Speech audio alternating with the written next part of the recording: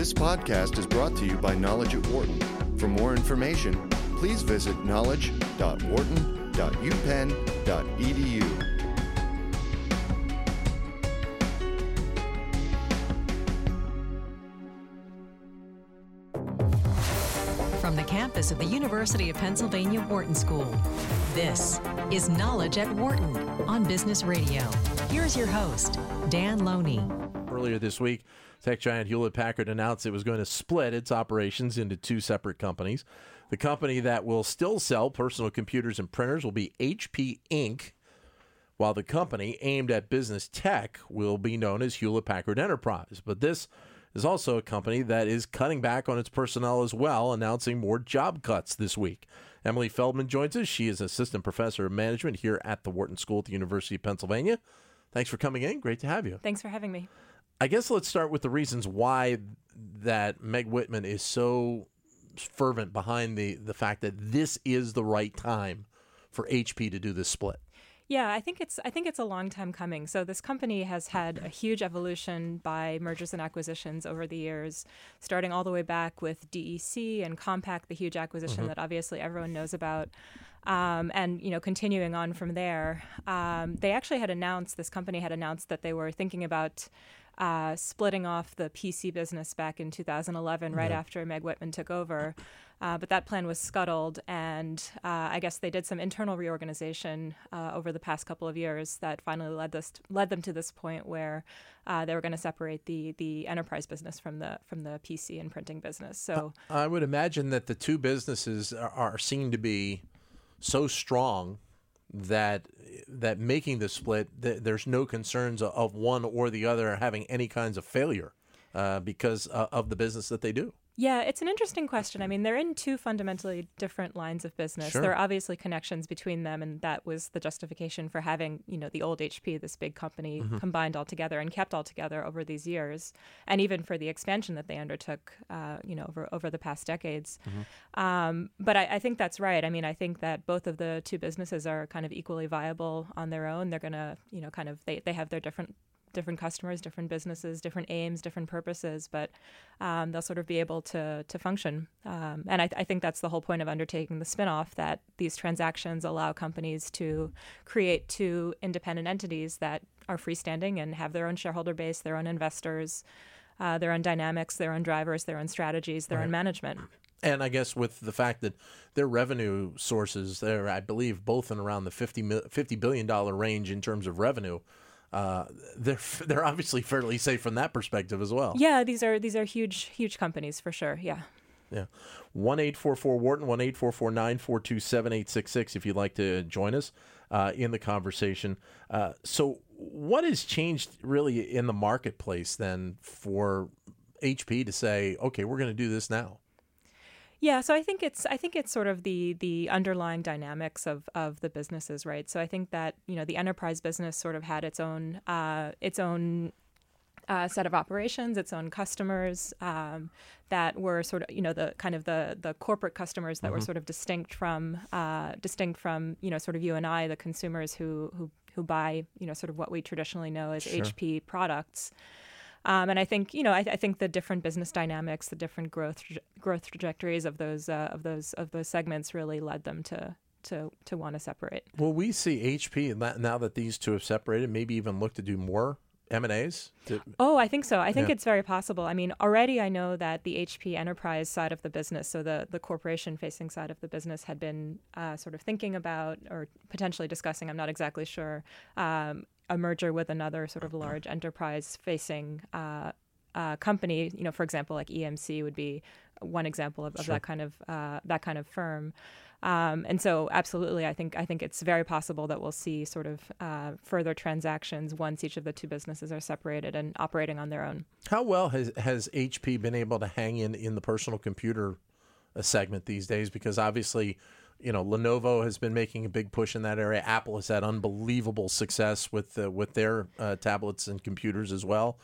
And HP just kind of, you don't hear as much about them anymore, but they continue to do fairly good work. Yeah, I think that's exactly right, and I think the fact that market is so competitive, so fiercely competitive, has led other companies to do sort of similar splits, right? I mean, think about think about the Lenovo divestiture from the IBM business originally in 2005, right? Yeah. So I think that's a reflection of sort of the competitive dynamics in that part of the market that make it difficult for these companies to compete. So I think that's definitely right. Right. 1-844-WHARTON, 1-844-942-7866 is the number. Now, Meg Whitman is still going to have most of the power. She is going to have people that will basically be running the day-to-day operations on both segments, but she is still going to be the head honcho for Hewlett-Packard. Yeah, I think that actually this managerial issue that you're raising, especially with regard to Meg Whitman, is one of the most interesting things about this deal to me. So exactly right. I mean, she's going to be the CEO of the enterprise business, but she's also going to retain a chairmanship role on the PC side of the business, right? So she's going to have, exactly like you said, a position in both of these companies. I think it'll be interesting to see, sort of where her priorities lie, I guess, across the two businesses. Obviously, as CEO of the enterprise business, that's sort of job number one. But as a chairman or a non-executive chairman of the PC business, she obviously has responsibilities there also. So it'll be interesting to see, to the extent that there are any sort of ongoing relationships or conflicts or things like that happen across the two companies, especially as they disband, they disintegrate. It'll be interesting to see how they manage that. In my own research, I actually have a working paper that I've been developing over the past years, talking about what happens when managers and directors have roles in companies that are separated by a spinoff. So in the parent company and the spinoff company. So this is an exact reflection of that kind of situation where she's maintaining a position in both of these firms. And it'll be interesting to see sort of how the benefits and costs play out across those two companies. What's then the general reading you get so far in doing your research on how it affects the company when you do have, you're the head of one, but you're still also involved in the other? Yeah, so there's 2 points to emphasize, I think. The first is that this typically happens when there are likely to be ongoing relationships or ongoing sort of similarities between the two companies. And I think that's exactly the case here for HP. Right, so you might have sort of similar suppliers, similar customers across the two firms that need to be managed somewhat simultaneously, and so this is why it can be useful to have someone who holds a position in both of the companies. So I think in terms of the underlying motivation for structuring the management team this way, structuring the board of directors this way, that's sort of a key reason to think about this. I think the other thing that happens is that when there are differences in power dynamics between the separated companies, that's when things can get a little bit dicey for these kinds of structures. When you have a common manager or director across the two firms, because then exactly when there's a power imbalance, that person has to choose sort of how to allocate resources, how to divide loyalties, all of these issues that might put one firm at an advantage over the other. And so it'll be interesting to see. I don't know exactly now, but it'll be interesting to see sort of how the dynamics play out across the two companies, and where she and the other board members end up prioritizing. Can you get any sense from the fact that she's going to be the CEO of the enterprise business that is the area that potentially she sees as the more important aspect of it right now, in terms of the growth and the potential of other areas to kind of branch out in comparison to personal computers and printers are pretty much a set known quantity? Yeah, I think that's 100% right. I couldn't agree more. I mean, I think the fact that she's choosing to be the CEO of the enterprise business says everything that you need to know about sort of the two trajectories of these companies. I think it's pretty clear that the enterprise business she views, and I think everyone else views, as sort of the fast-growing, the high-flying part of the business that has, the best likelihood for, sort of this future fast growth. Whereas, as you just said, the PC business is much more of a known quantity. We all buy our printers and our computers and our ink and all these different things. So, it's a much more stable business, not as fast growing, not as high growing. And I think that there's maybe less excitement in that direction for sure. There's only so much you can do with tablets and PCs, yeah, I guess. Yeah, exactly. So then, in terms of who stands to benefit the most from this split, do we think that it is the company itself? Is it the shareholders? Because of the fact now, I would imagine there's going to be some sort of stock split where people will be able to have shares in both companies because of this? Do we have an idea yet, or is it still all kind of playing out? Yeah, I think it's playing out to a certain extent, but I can say a couple of things. So, I mean, first of all, an important point to emphasize is that the way that spinoffs work is that the existing shareholders in the HP that exists right now. Basically are allocated shares pro rata across the two different divisions. So they'll say, okay, it's 3-to-1. So you'll get 3 shares in HP Enterprise and 1 share in the PC side of the company. Okay. Right. So it's exactly the same shareholders. And then they can sort of reallocate their investment as they see fit. Okay. Right? So that's how the initial breakup happens. And that's how we create 2 public companies out of one, right? We do the spinoff and we create basically 2 different sets of shareholders for the 2 companies. I think from there, it'll be interesting to see sort of how things change around, right? So traditionally in the literature, in the academic literature on spinoffs, we see that both of the companies that are separated in spinoffs tend to do well upon the announcement of the spinoff. So we see sort of a positive stock market reaction to these transactions from both companies' perspectives. From there, it'll be more contingent on what happens in terms of the underlying strategies and growth trajectories and management of the 2 firms. So at least at the outset, I think we will see sort of a beneficial situation for shareholders, but then it will depend. And as we kind of alluded to a little bit ago, Meg Whitman has kind of had this plan going forward for the last few years. In 2011, as you mentioned, they talked about spinning off the PC business, but it ended up not going forward. So it seems like this has been a process that she knew she wanted to run for quite some time, and it's just gotten to the point now where everybody involved feels confident enough where we can split off, have 2 companies, they can be separate entities, and we can have unbelievable growth going forward. Yeah, I think that's exactly right. I think the other thing that's really interesting and shouldn't be sort of neglected is the role of spinoffs in general, or the experience of spinoffs in general within this company. So this is a firm that's undertaken a major spinoff in the past, right? So they spun off Agilent, which was one of their operating segments, I believe back in the late 90s. So this is a company that has worked with these kinds of transactions before.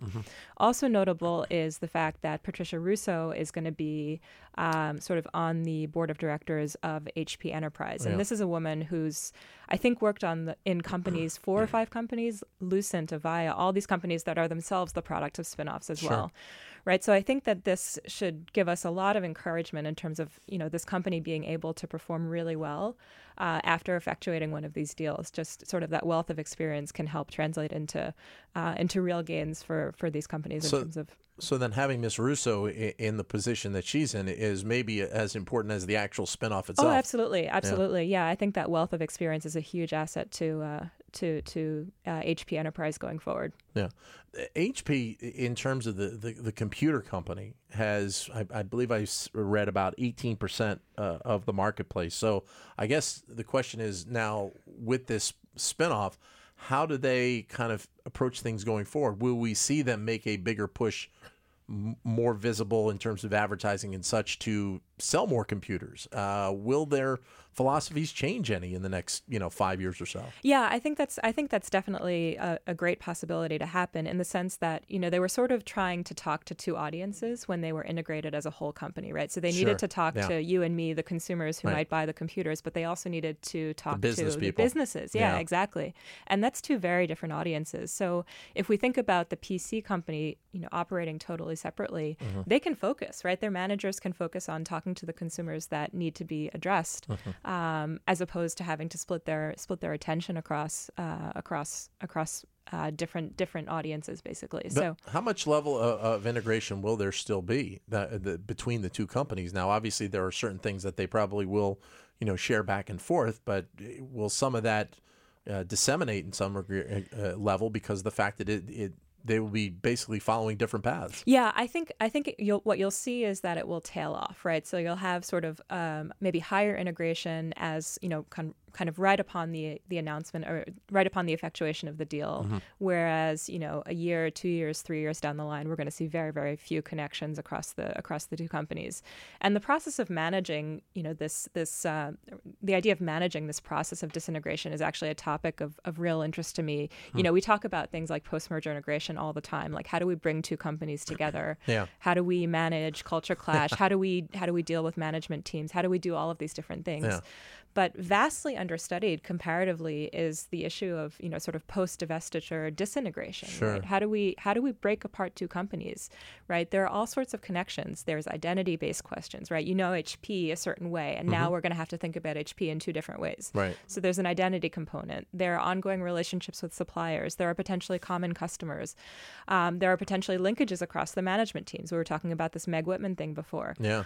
How does this company actually go about separating into two different pieces? This is not an obvious process, I think, to undertake, and it'll be really interesting to see how such a large and high-profile firm manages it. I think this is sort of a test case for a lot of companies that we'll see sort of managing these deals going forward. I guess we talk so much about the merger, the actual merger, that it's just in some respects maybe forgotten, just assumed. Oh, absolutely. Divestitures are the ugly stepchild. Divestitures and spinoffs are the ugly stepchild of corporate strategy. They're viewed as failures, acknowledgments of failures, sort of bowing to pressure from investors, from competitors, from all these different things, when in reality they can be used very proactively, as we're seeing in the HP case, to create value for shareholders and to separate businesses that really don't belong together anymore. So then in some respects, then this potential move, obviously, if they are as successful as we expect them to be, that this has the opportunity to really maybe be a land-altering type of decision to make this move, because of the fact that, as you mentioned, there's been such a negative strain put on it in the past that if it's so successful, it would be thought more of as a positive move instead of the negative. Yeah, and I think that's reinforced by the recent spate of divestiture and spinoffs announcements that we've been seeing, right? Just in the past week and a half, we've had two huge high-profile ones, right? The HP one, the eBay PayPal one. Yeah. We've been seeing this a lot over the past 6 months to a year, 18 months even, right? Just tons of companies breaking apart, and we always hear, sort of the statement, the whole is worth less than the sum of the parts, right? So we want to separate out the businesses. We want to have these independent parts of the businesses, standing separately.